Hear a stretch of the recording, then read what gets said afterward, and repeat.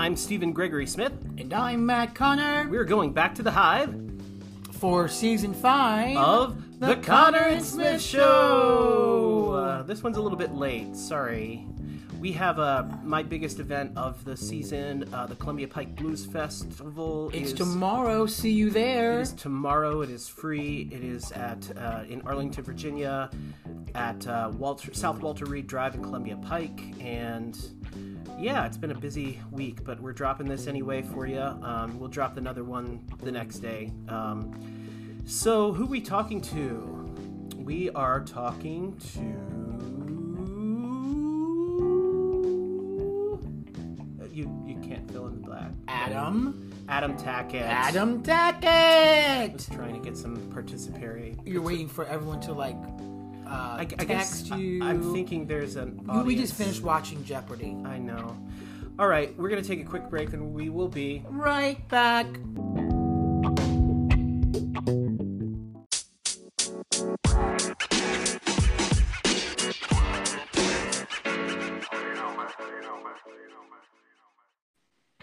Hello. Adam. Steven, how are you? Can you hear me? I can hear you. Can you hear me? Seems good. Good. Well, here we are. I am turning my phone on silent. Hi, Adam. I am here with my husband and co-host, Matt Connor. Hey. Hi, Matt. What's going on? You know, I'm just pugging out with my pug here, waiting for his dad to get back so he can have dinner. We're going to get into the pug talk. Oh, yes. We could have a whole separate, session just on the pugs.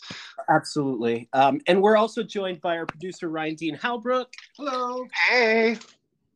I don't believe you guys met each other, did you? I don't think so. Have we?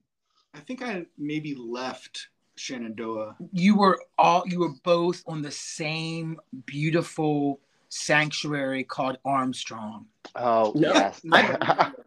New theater. I don't think Adam was in Armstrong. No, never. Orstrom Bryant was my freshman year, but because I lived so close in Hagerstown and I was one of the top students in my graduating class, we got to do an internship and they had no idea what to do with me because I was like, I want to sing and dance. So I came, I don't know if you remember this. I would come like once a week and come to classes with everyone. And so I knew Armstrong because of that. You're from Hagerstown, Maryland? I'm from Baltimore, Maryland, but then we moved to Hagerstown when I was in 6th grade. But my whole family is basically in the Baltimore area. Like Hagerstown is just like, what, 5 more exits north of Shenandoah? Technically, I'm from, my parents live in Williamsport, but it's easier to say Hagerstown because it's all sort of the same area. Williamsport is not the Little League baseball city, right? Ooh, great question. I have no idea. I mean, go sports. But that's a sports. We don't talk sports. Sports ball. What? Speaking of sports, I just was stalking your Facebook to look at some stuff. Were you Mungo Jerry? No, I was Skimbleshanks, the railway cat, the cat of the railway train for 2 years on the national tour of Cats a long, long time ago. And then I played Rum Tum Tugger opposite Taylor Dane, like towards the end of my acting career. Oh my God, Taylor Dane. As you do. Taylor Dane. Tell it to my heart. She never knew any of the words to memories, and it's only memory, but she would make it rhyme, and it was something to, everyone's on stage for that. She would just start, and we didn't know what was going to happen, but she made it work every night. Different lyrics. We're going to take a few minutes here on Taylor Dane. Matthew, go ahead. What? Mm-hmm. You were about to say you saw her. Well, no, I was going to say, where's the videotape of her making up the lyrics to memory? I don't know. I got to find a bootleg of that. I traveled from Shenandoah University in the back of somebody's 57 Buick to a place called Tracks. And there I witnessed in person. Tell it to my heart. There I saw Taylor Dane at Tracks. I mean, amazed. She was everything I wanted from an 80s pop icon. We'd sit at the bar. This was in Merry-Go-Round.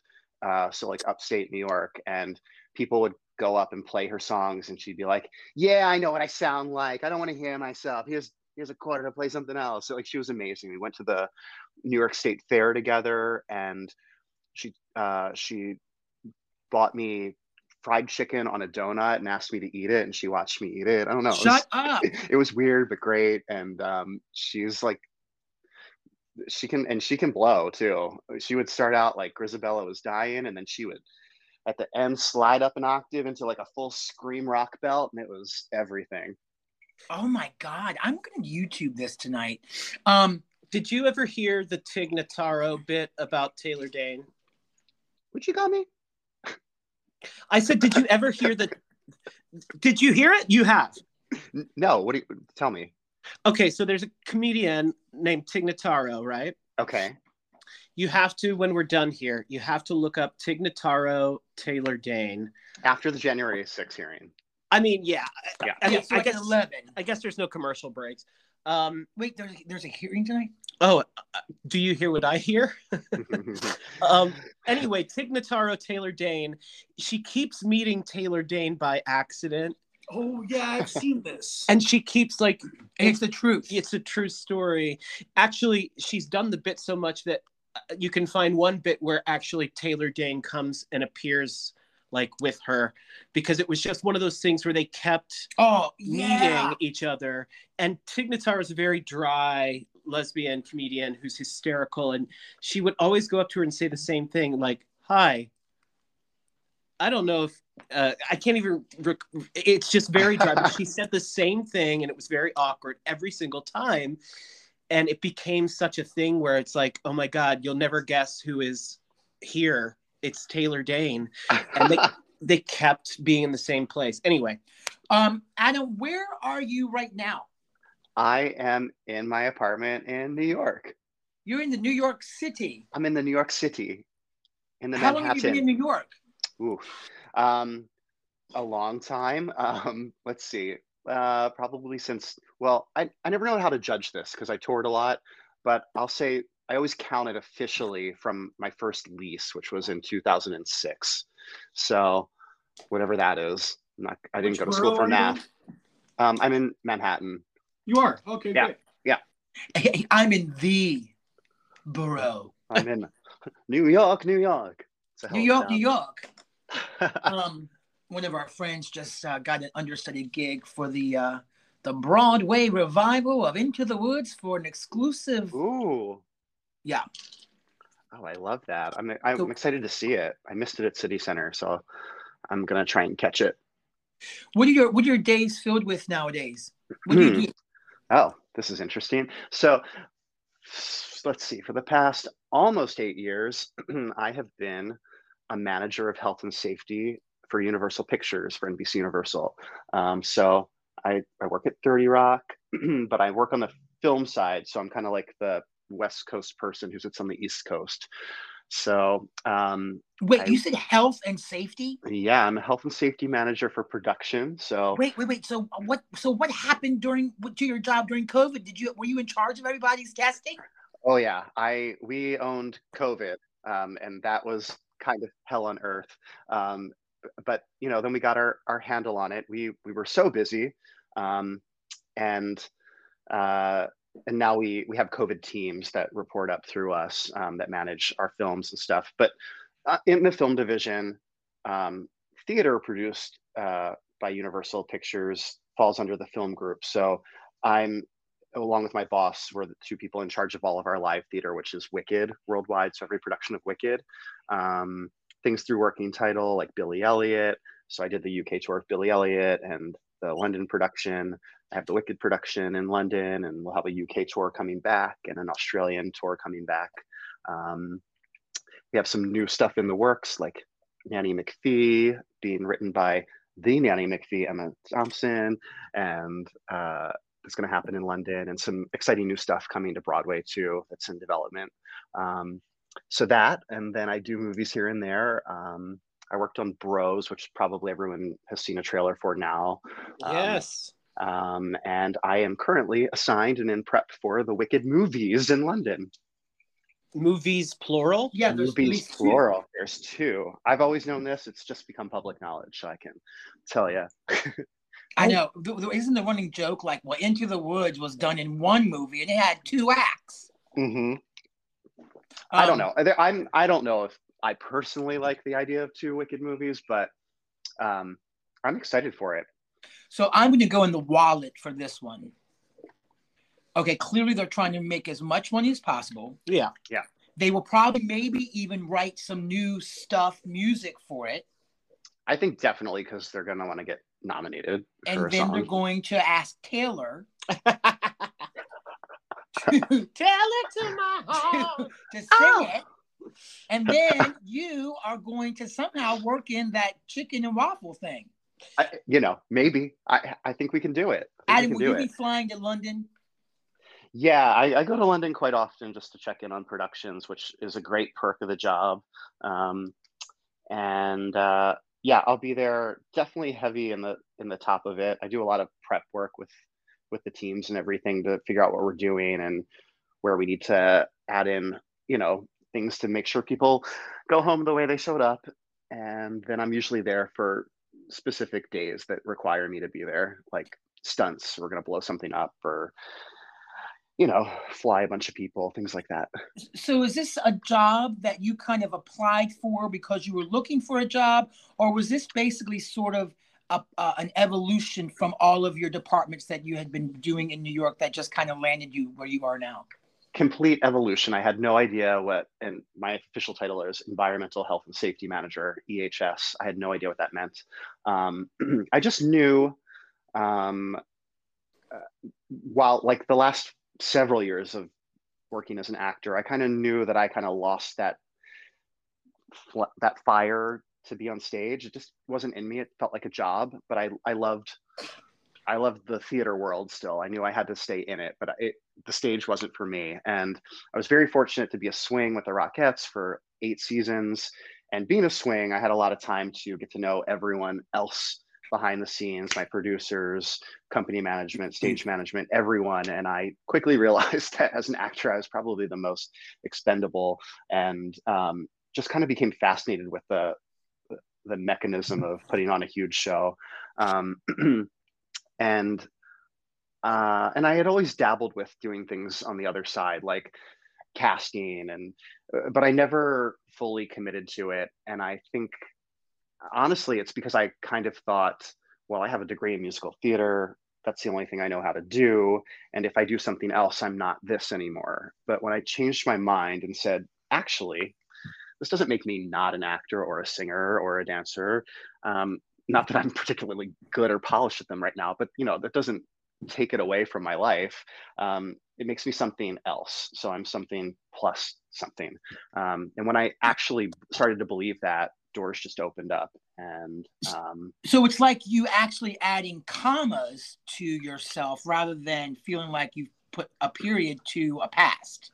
Correct. Yeah, I knew I wanted, there was something new for me because this was no longer what I was passionate about.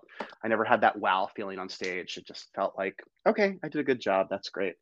So I was like, okay, it's time to figure out where I feel excited and where I can feel impactful. And having no idea what that was, I just kind of opened up myself to do anything. And my very dear friend, Jason Daunter, who was my stage manager on the Joseph tour, and a stage manager in the past on Wicked, set me up with a production company and asked me if I'd be interested in doing production management on a show or two. And that's when I assistant production managed Gigi on Broadway. What? Gigi with the what's her face? Yeah, Vanessa Hudgens. You were going to say Taylor Dane, weren't you? You Taylor Dane. Dane as Gigi. Yeah, she was so good. No, she was booked. We couldn't get her. She was following around that comedian girl. Yeah, let me tell you. Yeah. But her, we really wanted her because her French accent, impeccable. Yeah. Did we know anyone from Gigi, from DC? Was Jeremy Benton in that one or no? No. I don't remember. You know, I honestly, We probably I don't. did. I'm not. I shouldn't say this, Adam, to you. Well, you guys probably saw it because it was at the Kennedy Center for You Out know, of Town. I But don't I think- wasn't on it before that. I I wasn't on it don't until I think moved to New we York. saw it because we were doing some show together. What was it, Stephen, at the time? I don't know. Full disclosure, I did Gigi at Shenandoah, As did I. the show that shut down Armstrong. Yeah. Like it was Wait. the last show in Armstrong with Gigi. Oh, okay. And I was then like, what happened? I did the workshop of this Broadway version at Signature. Okay. And then they didn't ask you to go. They did not ask me to go. Is it Rude. because you didn't have the high notes? I think it's because I really didn't give a shit about Gigi because I had done it before and it was just not. Maybe they were afraid that the title would be changed to Zsa Zsa if you were in it. Probably. True. Probably. You should have gotten Lady Gaga and changed it to Gaga. Ooh. Gaga as Gigi. Oh my God, that's amazing, Ryan. Yes. Okay, next revival. Gaga is Gigi. Gaga is Gigi. So, Adam, so were you already a part of the DC team? I guess that would be the pre-Broadway whatever. I was not. I was part of the production management team that put it into the Neil Simon Theater. So, they kind of just help them get in and then leave it once it's open and set. But I was there from first thing being screwed into the grid there. And that was directed by Eric Schaefer. It was, yes. Yes, indeed. Gigi. We've worked with Eric a lot here in the DC. Yeah. Yes. Now, we're jumping around a lot, but that's okay. Right. I like to jump. You don't have a Just not script. very high. I can't jump very high anymore. No, thank you, Ryan. It's not good for my health. Who can? Me. No. You can ask. He's in charge of health. Oh yeah. Right, Yeah. right. Yeah. We'll risk assess you later after So the show. real quick, so you said NBC Universal, Yep. the film side. Isn't the Fast series a Universal? Yeah. We're actually filming Fast 10 right now. That's not mine. I'm not assigned to that, but it is being filmed right now. Those are some stunts. Oh yeah, those are some crazy stunts. Yeah, like dropping cars out of a plane over the desert and stuff like that. Yeah, that's my colleague Chris who lives for that stuff. Something cool. tells me that you're happy. You're not that's not yours. It seems like a lot of work. It does. I mean, I think 3 years ago I'd be like, I don't know how to do that. I mean, if I had to do it now, I think I would figure it out and it seems tangible, but I don't think I want to own and be attached to the Fast franchise. I certainly helped them out during COVID because we were in post and there was all these union rules for, coming to work and doing orchestrations. So I kind of got handed all of orchestrations of movies that had already been filmed and how we can orchestrate them safely and have an orchestra record together, or have post people work remotely together when we have to come in and edit together in a space. So I was kind of assigned to all of them. So I definitely trained a lot of famous people via Zoom on COVID protocols and things like that, and put together a lot of plans and testing and all sorts of things. So I'm a little bit attached to Fast 9 in that sense. And I even got some swag from the opening of that, but I'm no longer attached to Fast 10. So are you usually, when you go to work, let's say tomorrow, are you usually focused tomorrow on one thing, one project, or will you be handling multiple projects at one time? Multiple projects at one time, because Wicked, for instance, it's theater. It's 52 weeks a year, 8 shows a week.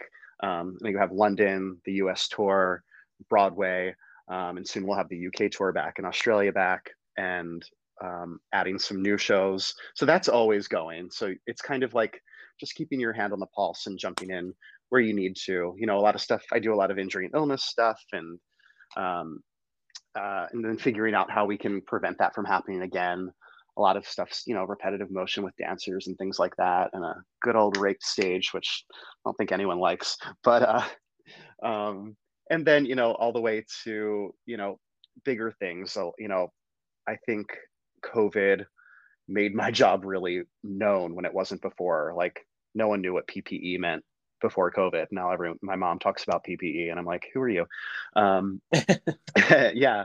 So, but it's been good because I think it's highlighted a lot of, missing links and just places where we can do better in other areas of health and safety that they're just never seen time for. So we really took this time to kind of figure out how we can make all that better. And, a lot of that came through mental health. Part of my approach is that it's not only physical health and safety, it's, being psychologically safe and feeling mentally healthy, because that can also lead to physical injuries and damage and things like that. So it goes through security. I set up active shooter trainings and stuff, unfortunately, which is very topical at the moment.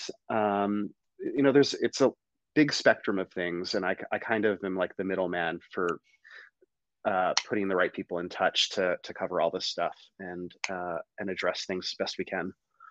I don't think people realize when they go to see shows, whether it be in New York or regional or wherever, I don't think they really understand that being a performer, whether you're behind the scenes or on the stage, is really an athletic experience. I mean, everyone Absolutely. has to stay in, some sort of shape, and, it's a very physical thing. No one's just walking around performing, No, I mean, we always say, I know you guys have said, like, it's choreographed as much backstage as it is on stage, but I mean, even more so. And, there's a ton of heavy physical exertion going on backstage. Like, think about dressers carrying huge costume pieces and pre-setting and going up and down stairs and things like that. It's just, yeah, I think as an audience member, you're just kind of oblivious to that. But there's, as you guys know, like usually way more people backstage than you see on stage.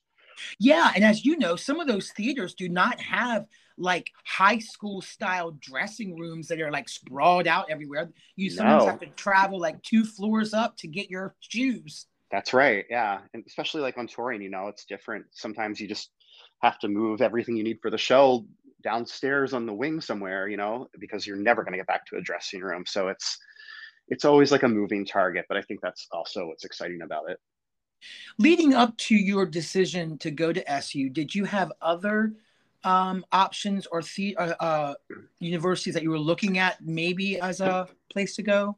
I did. Yeah. I did a summer program at University of the Arts in Philly, and I had a really great time. And my friend Josh Lehman and I were there, and the first national tour of Rent was there as well. And we would always second act it, like every single night we'd second act it and geek out at the stage door with everyone. And they knew us, and then we'd sing Rent, and it was just a lot of fun. He and a couple of the people we were with that summer ended up going there. I did not, obviously. And then I also applied and got into Boston Conservatory, but they didn't care about how smart I was in high school. So the financial aid package was not enough to go there. I think that's kind of where I was eyeing first. But I also really grew to love Shenandoah through the high school program, that coming down like once a week during the second half of my senior year. I really kind of felt comfortable there and was excited to go there because we had seen shows there in the summer at Summer Theater for a few years leading up to that. So I kind of was excited about that. I think part of me is like, oh, I'm 18 and I'm gonna leave. I wanted to go far away. That was just kind of Philadelphia and Winchester didn't seem far away enough to me, but Boston did. And I think that was kind of part of the reason why Boston was my first choice, just to like be very far away. But in the end, I'm glad that I was close to home. Yeah, in Winchester, you don't need your gloves until like October. Right, correct. Boston, and 45 minutes from mom and dad, they can run down with a Costco bag, And what before SU and high school, like what was your moment where you were like, oh, I think I like the arts. I think this is something I want to do. Was there a Taylor Dan Christmas special? Was it something like that? Was it? It was an Ellen Green Christmas special. No, it was. I played Seymour my junior year in Little Shop of Horrors, which was a scandal because no one gets cast as the lead in their junior year. So it was super scandal. And I fell in love with it. I was actually on track to go to med school. Like I thought I wanted to be a doctor. And then I had my hand up that plant puppet and I was like, no, this is what I'm meant to do. I got to sing and dance. But then you ended up with kind of now you're doctor of the arts. Sort of. Oh, that's a good way of putting it. Yeah. Doctor of the arts. I love that. Doctor of the arts. Ooh. Wait, who do we call to get your title changed? You need a hat and a cape. I do. Who can we call? Let's start with Tom Albert. Maybe he can help me. Yeah, or somebody from Rent. Yes. Can I tell you a quick Rent story? Rent. Absolutely. I went to New York City when Rent was having its workshop preview at the Nederlander before it officially opened. And the person I was saying said, oh my God, you've got to go get these tickets at like 5 a.m. And they give out 20 standing room tickets to this new show that everyone's like talking about. And I went and saw Rent maybe 2 weeks before it opened, before any press had come out, before anybody even knew what was happening. And I just kind of like stood in the back going, oh my God, what is happening? I'm so jealous. That's incredible. And I'll never forget watching Daphne just like, what's the time? Yeah. And I was like, oh my God. And then that's when I realized I was probably never going to be on Broadway. Stop. Because there were some really good people. Anyway, that's my Rent story. That's amazing. I remember that in the first national tour that I stalked, second acted every night that summer. That would have been like the summer of '98. Nina Simone's daughter was Mimi, and she did not sound like she was dying. I'll tell you that. You know what I mean? Like there's something to be said about Daphne Rubin Vega's voice. Like it's appropriate for the character. And of course you want to hear someone like do something crazy, but I'm like, are you really sick, girl? You sound really good. And Carol Burnett's daughter, who passed away, was Maureen. Wow. Yeah, and she was phenomenal. Yeah, it's funny that you just said that about voices. I've always had a raspy voice. I've never had, I've had like a character voice my entire life. I don't think it's going to change. But I remember getting in a fight about Ellen Green once with a personal friend of mine who I was like, so moved every time I would hear her sing. What other kind of friends are there besides personal? Professional. Oh, professional. Right. Oh, yeah. Some are rentable. Paid. Yeah. Oh, yeah. Some are. We have lots of paid friends. Yeah. Sorry, go ahead. But did you ever see the DVD of Hey, Mr. Producer? Oh my God. Do you think I don't know that backwards and forwards? Yes, but I had it on VHS. It's one of my favorite go-to performances. I love the woman that sings As Long as it may. Yeah. And oh my God. Anyways, Ellen Green's performance there on that freaking video is just my all-time she just gets lost in the character. Well, there's something exciting about someone's voice who I don't want to be like, oh, this is so easy for you. There's something exciting about like, this might be the last time you sing. I mean, that vein in her neck, I mean, it could have popped at any moment. She could have bled out right there, So I don't think it was so the vein. exciting. I think it was the Holy Spirit. It was the Holy Spirit going to rip through her neck. But a friend of mine and I would go backwards and forth about like, oh, well, she's not really even a singer. I mean, look at that. I mean, how is she singing? And I'm like, what are you talking about? Her character is not a singer. Yeah, I mean, I think people forget that it's like everything with musical theater is about acting first, right? Like you can be an amazing dancer, but if you're not telling a story with what you're doing, I don't care if you're the most technical, beautiful ballet dancer in the world. If you aren't like telling me a story, I'm not interested. You know what I mean? The only time I understood Sending the Clowns was when it was sung by Judi Dench. Yeah, and I mean, we all know her as, the best singer in the world. Right. Well, yeah, right. My point is, when I saw Daphne, same thing, I really enjoyed that she kind of felt emotionally and vocally like she was kind of maybe had been up a little bit through the night doing some drugs. I saw her in Rocky Horror Picture Show. Oh, back in the early 2000s. Early 2000s. Yeah. is that the one with like Alice Ripley and Yeah. Jared Nimick and it was good. That's another one. Alice Ripley, like in Sideshow, back when like she really had that like top screamy stuff. Like, how exciting! Like, just like there's no mixed belt. She is screaming really high notes and crying real tears, and that was exciting to me too. Adam, did you guys have an Alice Ripley story? Oh my God! This is not supposed to be my podcast. Go. Well, I want to hear it. But you have got to hear this. Okay, so we live about 2 exits from the Pentagon, in Virginia, but just a little bit into Alexandria. There was an old bar called Ziggs, Ziggs, and I saw on their door when I was doing dinner theater, which is how I bought most of my houses. Was doing dinner theater. Houses. Excuse me. Houses. Do you know something I don't? They're model. They're model houses. Oh. I saw that Alice Ripley was performing at this bar, and I went into the manager. And I was like, "Is this Alice Ripley from like Sideshow, Broadway singer?" And the manager was like, "I have no clue." So I drove to Toby's Dinner Theater, the famous dinner theater of America in most of Northern Hemisphere countries. In Columbia. In Columbia. Drove there and did Carousel, which I was entirely too old for, but I still looked the part. Got a little dizzy. Drove home As we do. at like 11 o'clock at night, down the Beltway. I come to Ziggs. I pull in. There's nobody there. Was I with you? Nope. I was by myself. You were doing another show, and so was Mike Hedges. Okay.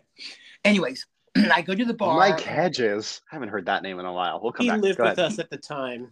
Okay. So I sit down at the bar, and I'm like, oh my God, the show's over. Everyone's left. And I'm texting or calling Steven and Mike and saying whatever. Anyway, at the other end of the bar are these two women, and one of them is Alice Ripley.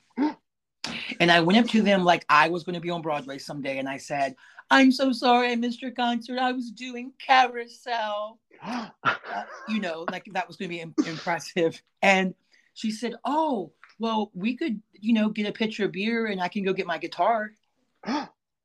Adam, I called Steven and Mike Hedges, and we sat in a little booth like the Pizza Hut booth, and she sat up with her feet in the seat, so her butt was like way up with her guitar, and she had just come out with this new album called Suburbia, or I don't know what it was, and she sang to us like 3 or 4 songs.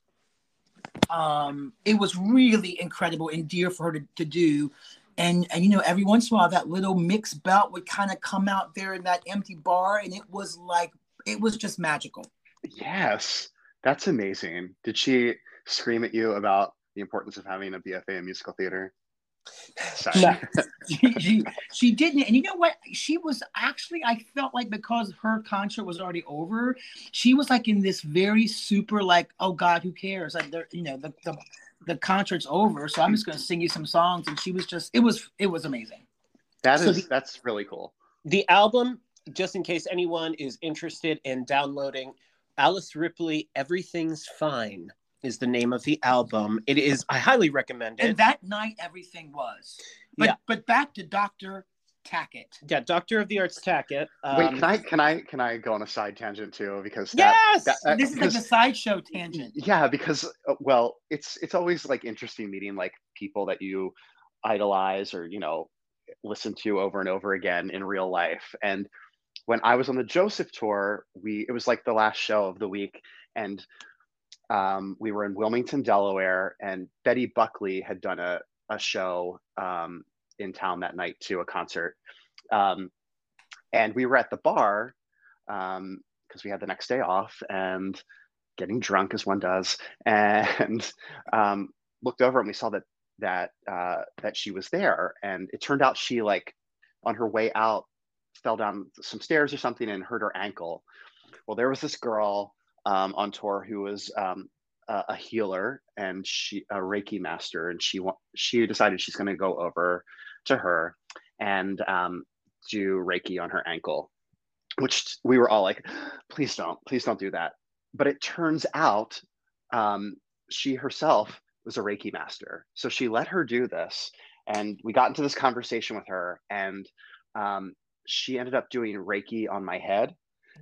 And I don't know if it was the wine or the Reiki, but I ended up throwing up all night long. And that's my story. Because Betty Buckley, poison. Yes, Betty Buckley made me puke all night. But yeah, just kind of weird and crazy. We were like, oh no, please don't go over there and do Reiki on her ankle. She's going to be like, please leave me alone. But she was totally into it. She's like, I'm a Reiki man. So we were all like, do Reiki on me. You saw Betty Buckley? As Norma Desmond in London. Yeah. Mm. She was really, really, really good. So I know, I'm assuming that, sometimes, being in the business as we are, it's been pretty tricky to navigate your world in the pandemic. Did you have a period where you were kind of concerned that maybe there wasn't going to be much to go back to? Yeah, I definitely probably had huge anxiety in the beginning because I, like much of our world in theater, I was fearful as being the head point. My main, I do a movie here and there every year, but my main charge is to take care of the live theater. So I was very worried that if cuts were going to be made, I would be among the first.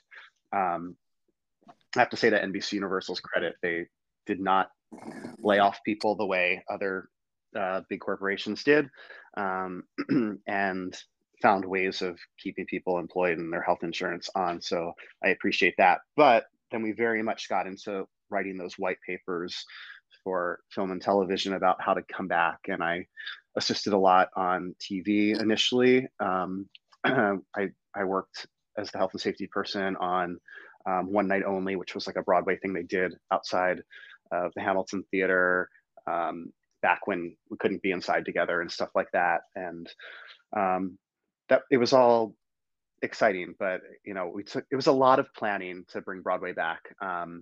And I think we were fortunate with our Wicked companies that we finished for the first thing that came back was Jurassic World, which but that was almost done filming in London, and we had to finish filming it, and that was written before there was any like kind of protocols with film and television unions. That's kind of what everything was kind of based on. So we took that model and made it into theater, and it was to our benefit because I think everyone was like obsessed with not letting COVID happen, and that was really unrealistic. People are going to get COVID. It was, what do we do when COVID happens? How do we do our best to keep the show up and running? And if we do shut down, how do we reopen? And I think that's something people didn't think about, but luckily we had already gone through that. So we were able to bring that in a very comprehensive way to bringing back Wicked. And, it's worked for the most part. It's been a learning process always, but good collaboration. And I think I met a lot of people and worked with a lot of people that I otherwise probably never would have known in the organization. So there's definite silver linings from a terrible thing. Absolutely. I mean, everybody, it was a learning curve across the board. I mean, to see everybody's ways that they pivoted and changed. I'm so sick of the word pivot, but Yeah. It's the most overused word of the past 2 years, but it's also very appropriate. And I always think pivot ball change whenever I hear it. But anyway, I do see that Shane ball kick. I do see that among your long list of ways to be safe and healthy, that you have also an ancient Chinese medicinal therapy style of dog. Oh, I was like, where are we going with this? We're getting into the pugs. Who comes from the land of pug. And Yes. I have a pug right now in my arms who will not let me and Steven don't know how to leave the house currently because the dogs now think that we are supposed to just be here. Yeah, I think Kanji expects that too. We just now started letting him get into bed, and it's kind of magical. We have a very high bed, so he can't get in and out on his own. So it's been a new thing now that he's like fully potty trained. But yeah, he is my shadow. at all times. So Kanji is how old? Kanji is, what is today? He's almost 8 months old, Oh 7 my and some God. change. Yeah. Oh boy. Yeah. He's a fawn pug. He's sassy AF. Your pug's born on my birthday, which I Yep. just found out. Yep. June May 1st. 31st? No, June 1st. June 1st. Wait, Oh is he no, not he born was born on the 31st, so we got that wrong. He's older than me. He is. But the pugs have their own TikTok. Your pugs do? Yeah. You know that I don't have TikTok? You know what? Don't get it, because if you get it, you will really enjoy it.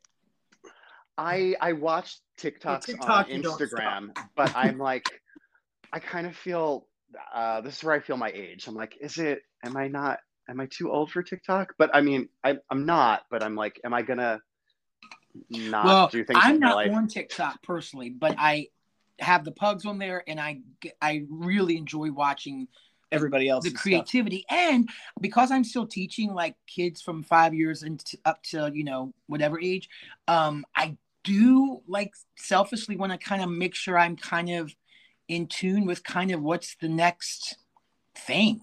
That's wise. Is there because like I is there feel a handle for your pug's TikTok? I don't know. Is that how it works on TikTok? Eddie and Byron. It's a hashtag that he hashtag Eddie and Byron. Let me look and see. Because his TikTok is what, Matt Capricorn. Oh, it's not Eddie and Byron. Your handle I is... am Matt Capricorn. Maybe that's the reason people don't like me. Maybe. Because they see Matt Capricorn. They see that you're a Capricorn and they're like, no thanks. Jesus was a Capricorn. Well, we see how it ended up for him. Was he? Oh, oof, yeah. Bad ending. So have you always liked pugs? What was the pug draw? This is very funny. Do you remember Hank Fitzgerald? Oh yeah. Oh my God, yeah. Yeah. So Hank had a pug, or his father had a pug or something. We went to visit, I think it was his father's place one weekend, and he had a pug named Baxter. And every time Baxter came into the room, I'd say, "Ladies and gentlemen, Meredith Baxter," and he'd come trying to be like, and we might have not been in our right minds. I don't know with what, but we always thought it was like really funny. So I've always joked about wanting to get a pug and naming it Meredith Baxter. My boyfriend Sean like really thought this was hilarious, and we kind of always joked about Meredith being here. But then when we actually found a breeder and saw him, we were like, it's not Meredith Baxter. And we had a whole slew of other names, and it turned out he wasn't Meredith, but he's Kanji. And you can follow him on Instagram at pug_Kanji, Kanji. He's almost at 1,000 followers. So of course, if we can get some SU alum, pushing him up to that 1K, he'd appreciate it. Matt's trying to find him right on now. Instagram? Yeah. Wait, how do you spell that? Pug_ PUG PUG_KANJI.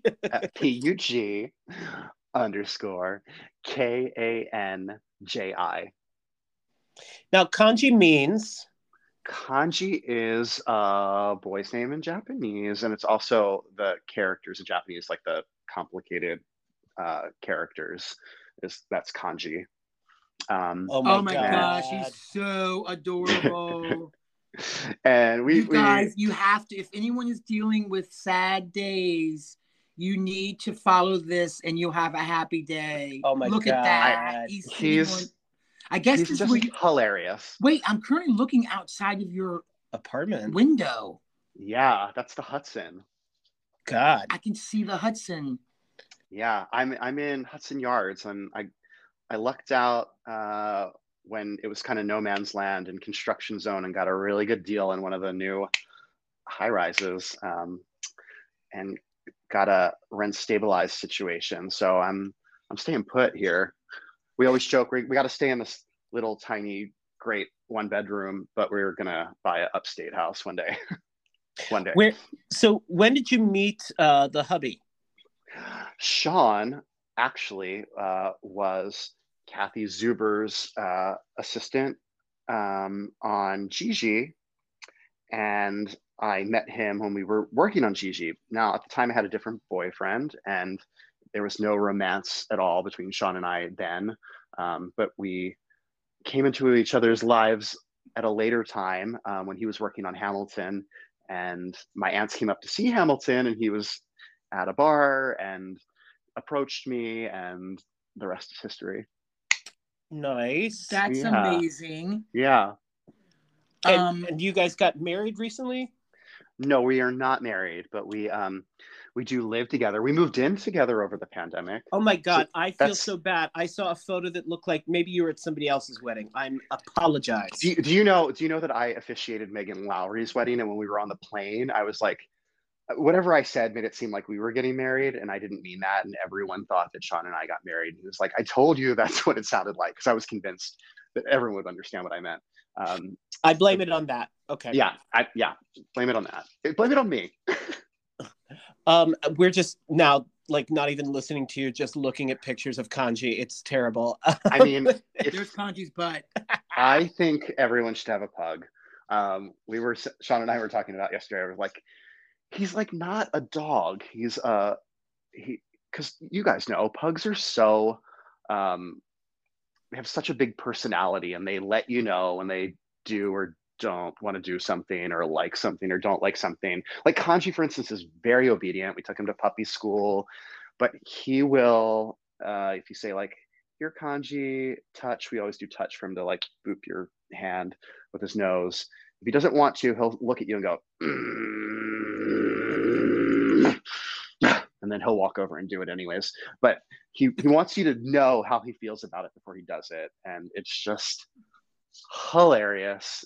I laugh so much, and I love him so much. I've never had a dog before, and I don't remember what it's like before him now. The pugs are the best. I remember when our first pug passed away, that I literally thought I needed mental help, because I've never experienced such an abyss. I believe it. Of grief. It was unreal. Yeah. I mean, pugs are so like, I hate to like sound elitist or whatever, but pugs are very different. You know, I worked in the pet industry for many years. I managed a dog daycare center on Capitol Hill. I was a dog walker. I love dogs, but did you ever maybe work with a senator's dog or anything like that? Presidential dog? Oh yeah. We handled all the senators' dogs, and some of them matched the personalities of the person. That's for sure. Trent Lott's dogs were assholes. What do you think Marjorie Taylor Greene's dog's like? Ugh. Oh God, I don't even want to know. But anyway, when I was first working at that daycare center, it was an outdoor yard full of like 40 some dogs, you know, and they were all acting a fool, being crazy. The labs were all hanging out in the pool. You know, the German shepherds were all barking at the street. And there was a little enclave of pugs in the corner, all together, silent, in the shade, looking at every other dog like they were judging them. And I was like, what are those? What are those dogs? I want that. And what do you call a group of pugs? A grumble. A grumble. Yeah, I love that. Absolutely. And I was obsessed with pugs. What do you call a group of old gays? A grumble. Yeah. It's applicable to many groups of but the pugs were just always my favorite. Their temperament, their personality. Of course, Buddha was an exceptional pug. These guys are Buddha was an asshole. Buddha was an asshole. Buddha was an asshole. Now that we have these dogs, these dogs will sing to us. They sing every time we get home. Oh. But here's a funny thing that kind of just, not that this is, it is the pug cast at this point. It is. So the boys have pads up on the top floor and bottom floor still that they use, like if they have to go potty or whatever. And so one of the pads is downstairs where my office is, where I work from home now. And I was downstairs on the phone, and Byron came downstairs, and I knew he had to potty because he does, whenever he has to potty, he does these sneezes that are like like he's trying to work it up, and he'll like go in circles. And then he was doing that, and I was like, oh, I'm thinking he's gonna use the potty. That's okay. I'll just stay in here and be quiet because he likes his privacy. And then he came into my office, looked at me, and sneezed like, and then left. And I was like, oh, you want me to leave the floor? You want me to go upstairs? Oh, he's so private. And he waited for me to go, but he had to come in, look at me, and go like and sneeze. And that meant get out of the basement. Yeah, and I was like, sure, okay. That sounds right. Kanchi's not used to that kind of privacy. Like, he definitely will like just stop and poop in front of everyone in a very crowded street, and just make direct eye contact with you the whole time. Oh, direct eye contact pooping is so awkward. Which then he always wants to be in the bathroom when I'm pooping, and I wonder if he thinks he's supposed to, because he's like, well, Poppy watches me poop. I guess I have to watch him poop. I'm Poppy, Sean's daddy. Oh God, that's so cute. Or maybe he's like knows that you do like, the business stuff, and he's like auditioning for you and saying, we'll poop on cue. Well, I mean, he definitely will be the star of Men in Black the musical if and when that ever happens. Yeah, putting that into the ethos. It's in the works, I'm sure. Yeah, it's got to be. Everything else is. Well, Adam, we are mindful of your time and the 1/6 coming out at 8 o'clock. Oh, yes. So I want to wrap with just a few thoughts. What, over the past couple of years, we always ask for recommendations on things like this. Shows that you have streamed, books that you have read, things of pop culture that you just have adored that you want to share with other people. Of pop culture, things that I have seen. Oh, geez. I don't know. I feel put on the spot. I can't think of anything, but see Jurassic World this weekend. Yeah, see Jurassic World this weekend. But because you said culture, I just literally finished listening to this week's Los Culturistas with Bo and Yang right before we started talking on my way home from work. And they're talking about Fire Island, the movie, which we watched last night. And if for those who have been to Fire Island, I think it's a really good representation of Fire Island. And so that's literally the last thing that I've done in pop culture, literally last night and today. And I loved it, and I think people should watch it. And I loved it too. Was it Fire Island before the gays took over? I think it was just Swampland before the gays took over, to be honest. Yeah. I mean, there's not a lot going there, although we've put a down payment down a long time ago to have 2 weeks there this summer. So it is a magical place. But yeah, so that's the most current thing that I can talk about. I don't know how profound that is for everyone, but that's what's on my mind today. I think this whole hour has been profound. Yes, absolutely. Tell it to my heart. All right, and get off of here and look up Tig Notaro Taylor Dayne. You're gonna love it. Tig Notaro Taylor Dayne. All right, I will. Adam, we love you. Thank you for spending time with us. It's so good to talk to you. Yeah. Listen, Wicked's coming to the Kennedy Center, so I think we should have some face-to-face time. Absolutely. If you're around, let us know. Yeah, we've never even seen Wicked. Never. Really? Okay. No. We'll change that. All right, my friend. Love you have guys. A lovely evening, and we will hopefully talk to you soon. Okay. Bye. Thanks, guys. Bye.